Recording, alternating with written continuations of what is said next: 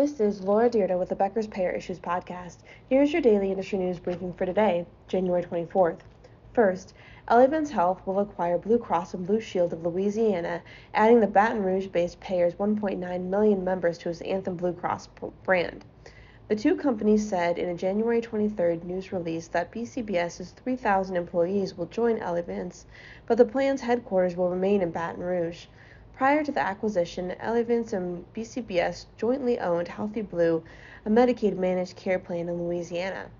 Elevance owns Anthem BCBS plans in 14 states. Louisiana is the first BCBS affiliate the company has acquired in nearly 20 years.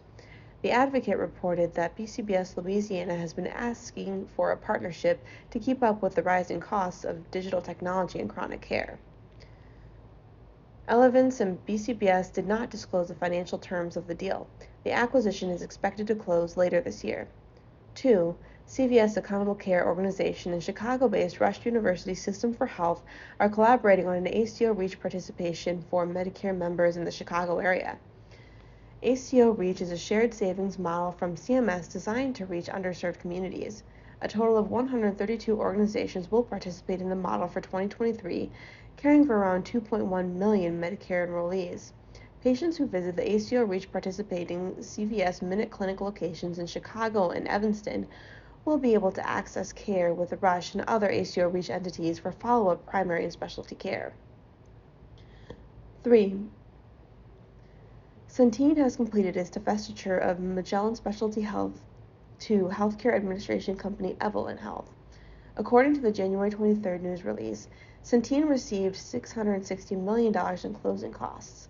The payer will receive $150 million in cash and Evolent common stock in 2024 if certain performance metrics are achieved. Centene said it planned to sell Magellan Specialty Health to Evolent in November. Centene acquired the parent company Magellan Health in January 2022. In December, Centene sold pharmaceutical benefit manager Magellan RX to Prime Therapeutics. And 4.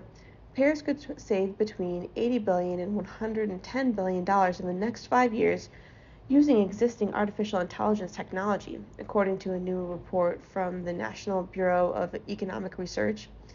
Across the healthcare industry, AI technologies could save between $200 and $260 billion in the next 5 years, and according to the report's authors, affiliated with McKinsey & Company in Cambridge, as well as the Massachusetts-based Harvard University estimated, private payers could achieve around a 6 to 7% reduction in current costs with AI technology.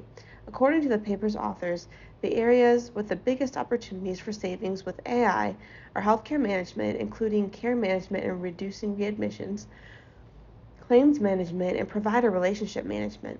Around 20% of the payer's AI-related savings come from reducing administrative costs, and the remaining 80% result from reducing medical costs.